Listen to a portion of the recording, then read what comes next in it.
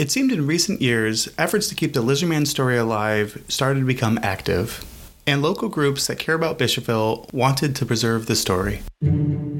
Chapter 4: The Lizardman Legacy.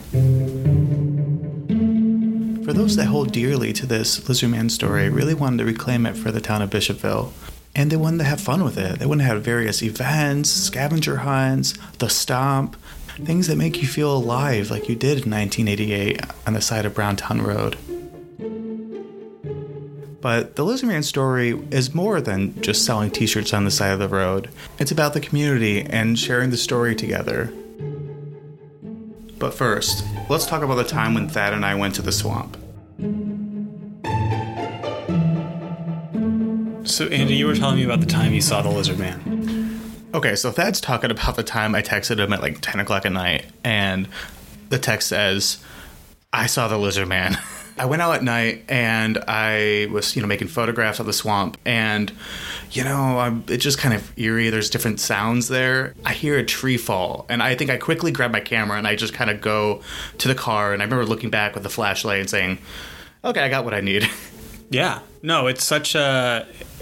I don't know if it's because of these Lizardman stories or if it's because of the place itself, but it's like it's creepy, and it's dusk, and then you get down to the bottom of this hill where the swamp is, and it's like it's like you're fast forwarding like an hour and a half in the sunset. It's right. Just immediately dark down there.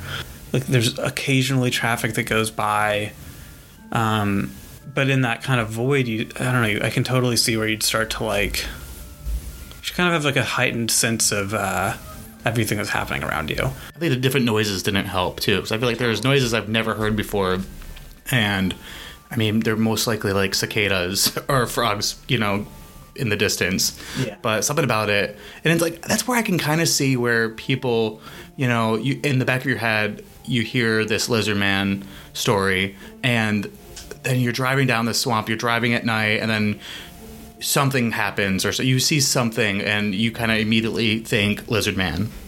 Yeah, well, honestly, what's kind of interesting about it is I was a little less concerned about the Lizardman coming out of the woods, and more what if somebody stops and sort of accosts me, what are you doing here, or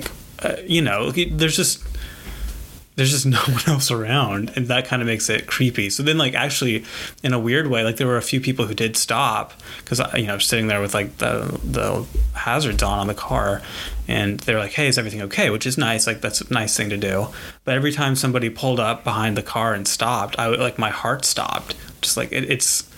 Because you're just alone. Yeah. They're just alone, and there's this one other person that you've never met. So before we went into the woods, we stopped by the restaurant nearby called Harry and Harry 2. Yeah. And obviously we get an item on the menu called the Lizardman sandwich, which is basically, it's a bacon cheeseburger with pimento cheese. But the owner of the restaurant is Harry Elmore Jr. Yeah, so Harry Elmore, he left Bishopville to go to school. And he comes back, and his family had run this restaurant in town. Or I guess it's really outside of town, but around Bishopville. I guess one thing he noticed coming back to Bishopville is that there's really nothing to mark that this is the town where the Lizardman is from. But he was sort of had a soft spot for the story. One, because he just thought it was interesting, and he was young when that all happened in the 80s. So the reason I did the Lizardman thing, it was kind of pushed in a closet, and people were kind of rolling their eyes about it for the longest time. And it just felt like it was funny and dumb. Mm-hmm. So, it's a really cool story regardless of what you think about it. Right. So why not wrap your arms around it and kind of embrace it and use it to drive business and to just get behind it, Mm-hmm. So we kept doing little lizard days and stuff like that, and just throwing the name out there more and more. And then for some reason, I guess maybe social media post or something, people found me through that. At the same time, I joined the Chamber of Commerce with Margaret, and we were like, hey, we need to do something for this. So Lizardman starts showing up at parades and whatever. Mm-hmm. And then you would be surprised now at how many people walk through this door because they want to hear the story sometimes they're a little disappointed because they really think it's like a Lizard Man themed place. Okay. But I'm like, yeah, this is my mom and dad's old restaurant. It's been here for 25 years, but we do have some pictures of it. But the reason I embrace it is because, I mean, it happened on my family's land, so it's like part of my, family's legacy, sort of, and I just wanted to get behind it, and I think it's really cool.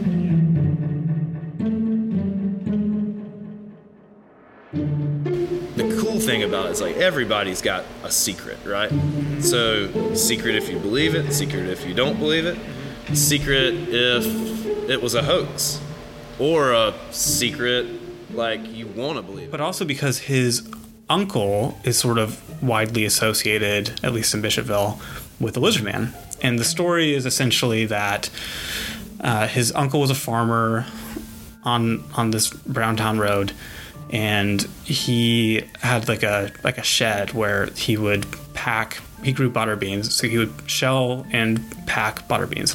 And he had an air conditioner, like a window unit, I think it was, and people kept stealing them, or at least he had a few stolen. So the story is that he was sort of a jokester, and he was maybe crafty, and he sewed the shells of these beans onto like a costume, and those kind of looked like scales, and he basically ran off and was trying to scare people. So that's sort of the rumor. It's kind of like this way that at least a few people have tried to brush the story off. You want to know about the Lizard Man? Well, I'll tell you what the real story is. That's the story they tell. Everybody thought my uncle did it. I was like, oh, this is so yeah, what do you think about that? I don't know. No comment. Oh, really? Yeah. I wouldn't blame him for trying to capitalize on it. He'd give you some winks and some smirks, but no answers.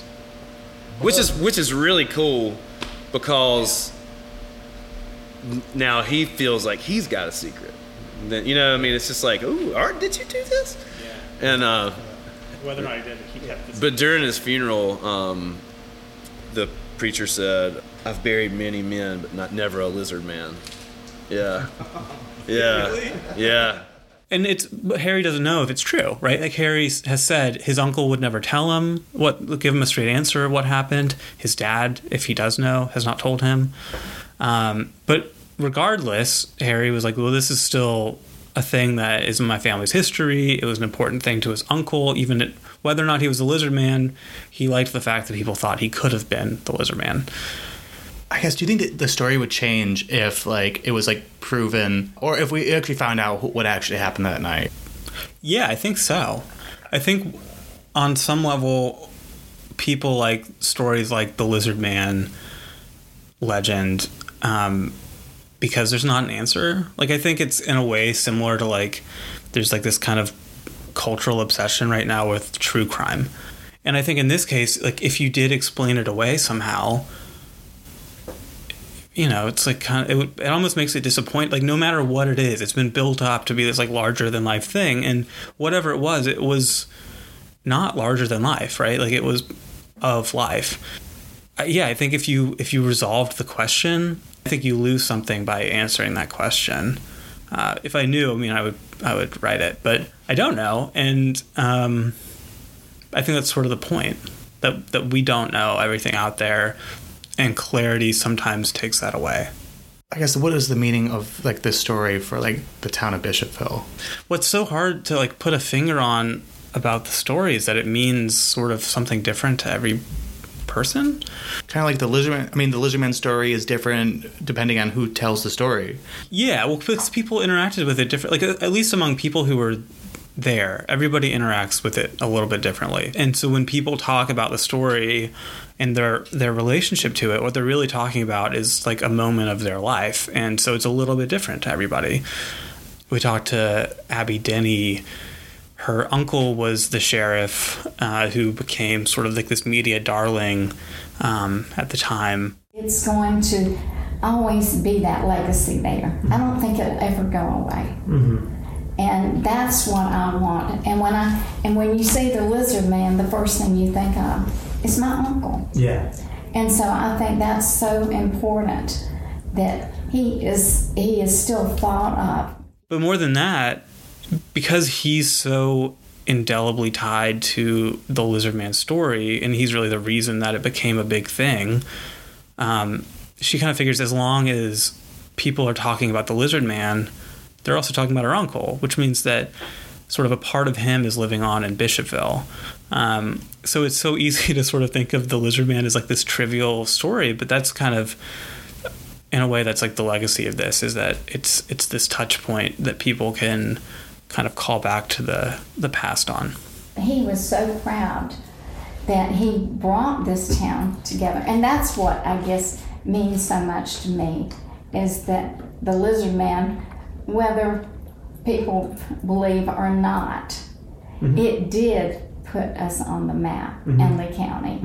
And we had travelers, and and it's still around. That's another thing. And so by saying that he's still around. For Robert Howell, who we talked to, I think it says it's part of his early 20s in this like really cool, crazy moment in his life.